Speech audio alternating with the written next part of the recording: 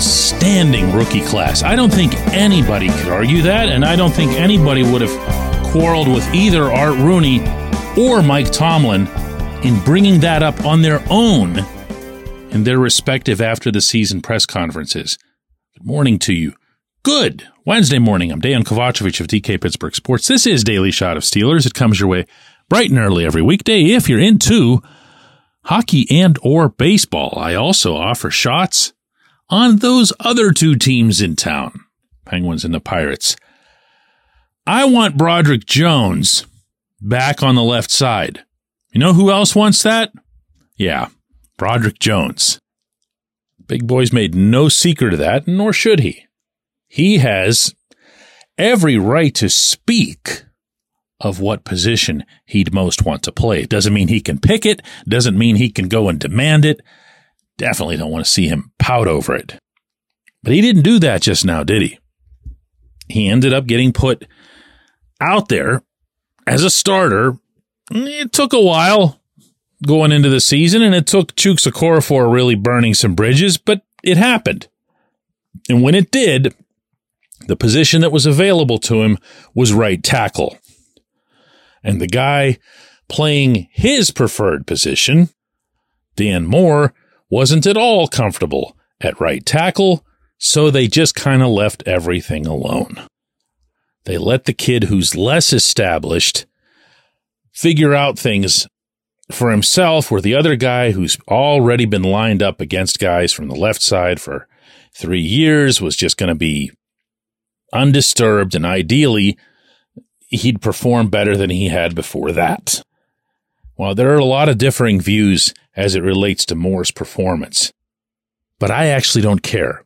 Respectfully, I don't care how it is that Moore did over there as related to where Jones should be playing. You always want two things out of your top talent. One is for them to achieve their best selves, and two, if you can pull this off, for them to be at the most important positions. A lot of stuff's changed about offensive line play in recent years, and it's changed to the extent that there are people who will even make an argument that right tackle is just as important as left tackle, which I really don't understand, because most quarterbacks are still right-handed and most quarterbacks still take the snap with their backs to that side of the field.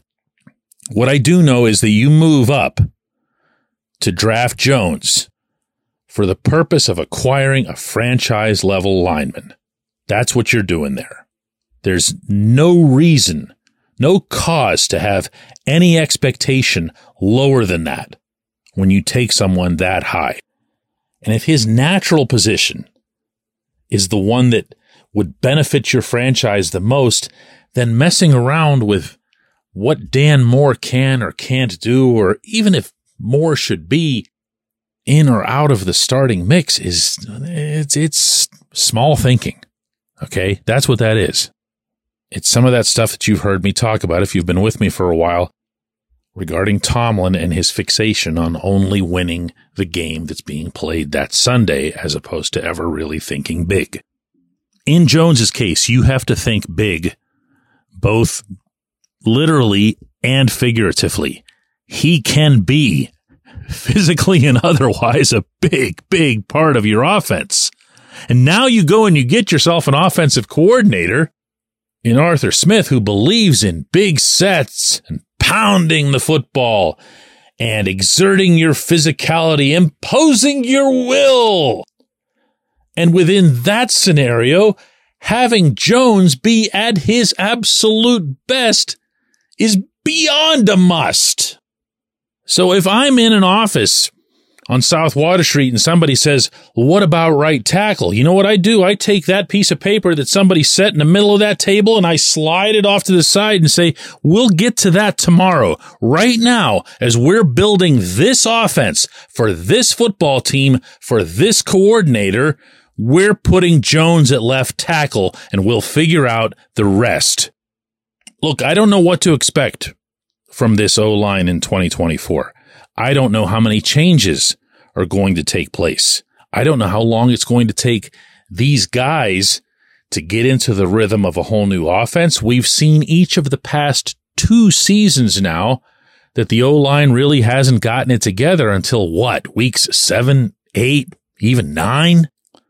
And that's to say nothing of whoever the quarterback happens to be, whether it's Mason Rudolph or Kenny Pickett, or the running backs. We've seen the running backs take a long time to adjust. Najee Harris seemingly more than Jaylen Warren. Najee wants to have conventions with these guys all year long, it seems. And then again, once you get to about the 2 or 3 month portion of the season, suddenly it looks like, wow, man, they were all just meant to be. So that's kind of what I'm getting at here. Don't go into even the offseason with any ambiguity about this. Jones is your left tackle. Let everything and everyone else just play themselves out. When we come back, J1Q. This segment of Daily Shot is brought to you by our good friends at Mike's Beer Bar. They're located on Federal Street, directly across from PNC Park. Mike has more than 500 beers on tap, including from more than 50 local breweries. Stop in and say hello. Tell Mike we sent you. Mike's Beer Bar. Today's show is sponsored by the Poker Room at Live Casino Pittsburgh. Join them this month for the daily hand hustle promotion where the first 20 hands will win up to $200. Don't miss the Westmoreland 300 Multi-Flight Poker Tournament. That's March 7th through the 10th with a $25,000 guaranteed prize pool. Plus, join live for an $8,000 cash drawing on March 24th at noon. Follow them on X at LivePokerWML. Again, that's at LivePokerWML. Live Casino Pittsburgh, located on Route 30 at the Westmoreland Mall.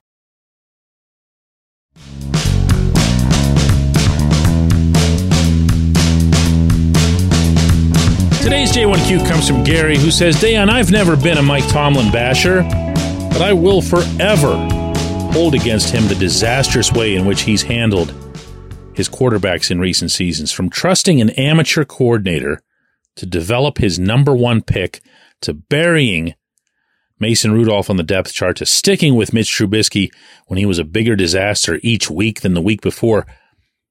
Wouldn't this handling of this position have gotten most other coaches fired? Coaches, no. That's the answer that I have here. I think there are other things that could have, arguably should have, gotten Tomlin fired along the way. Chiefly that he's won a playoff game in only 4 of his 17 seasons. That's not okay. Never mind having a 7-year streak of not winning a playoff game, as happens to be currently proceeding. So I feel like the fairest way to answer your question is to split it into 2. One is that no, Tomlin has not shown to be great with quarterbacks since Ben Roethlisberger retired, and he didn't have to do anything with Ben. I mean, he had a guy who could manage himself in every conceivable way, on and off the field, in and out of season, never had to worry about competitions, handling this situation or that situation. Then Ben's not there anymore. And what do? First thing, go sign Mitch Trubisky. Ignore that Mason Rudolph even exists. The draft comes along. We'll never know probably who they were originally going to take if Kenny Pickett wasn't going to be available. I don't believe for a split second it was going to be Malik Willis.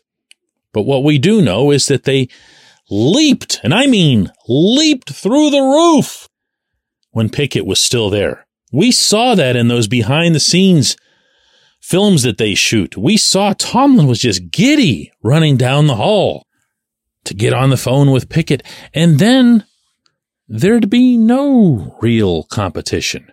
The competition that was set up between Rudolph and Trubisky and pronounced to be that was a farce. It was a farce and a half. The following year, you end up bringing in Rudolph later as a third-string guy, with maybe all 31 of the NFL's other teams having believed that, well, the Steelers must know something for Rudolph to never get a chance, and then not touching him with a 10-foot pole. I don't know. We could go over all this into eternity. The other part that's relevant here, though, the second thing that I was going to cite is that it's hard to take everything about this scenario related to the quarterbacks and lay it at the head coach's feet. A lot of this, as I just laid out, is on Tomlin, but a lot of it isn't. A lot of it was Kevin Colbert, who was the one that had the most communication with the Bills regarding Trubisky.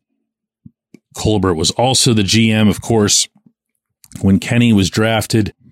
Heck, I guess the one guy who escapes blame in this whole thing is Omar Khan, because at least Omar had the foresight to get in touch with Mason and ask him to come back, even if it was as a number 3.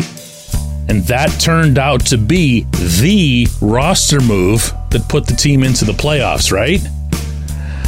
Yeah.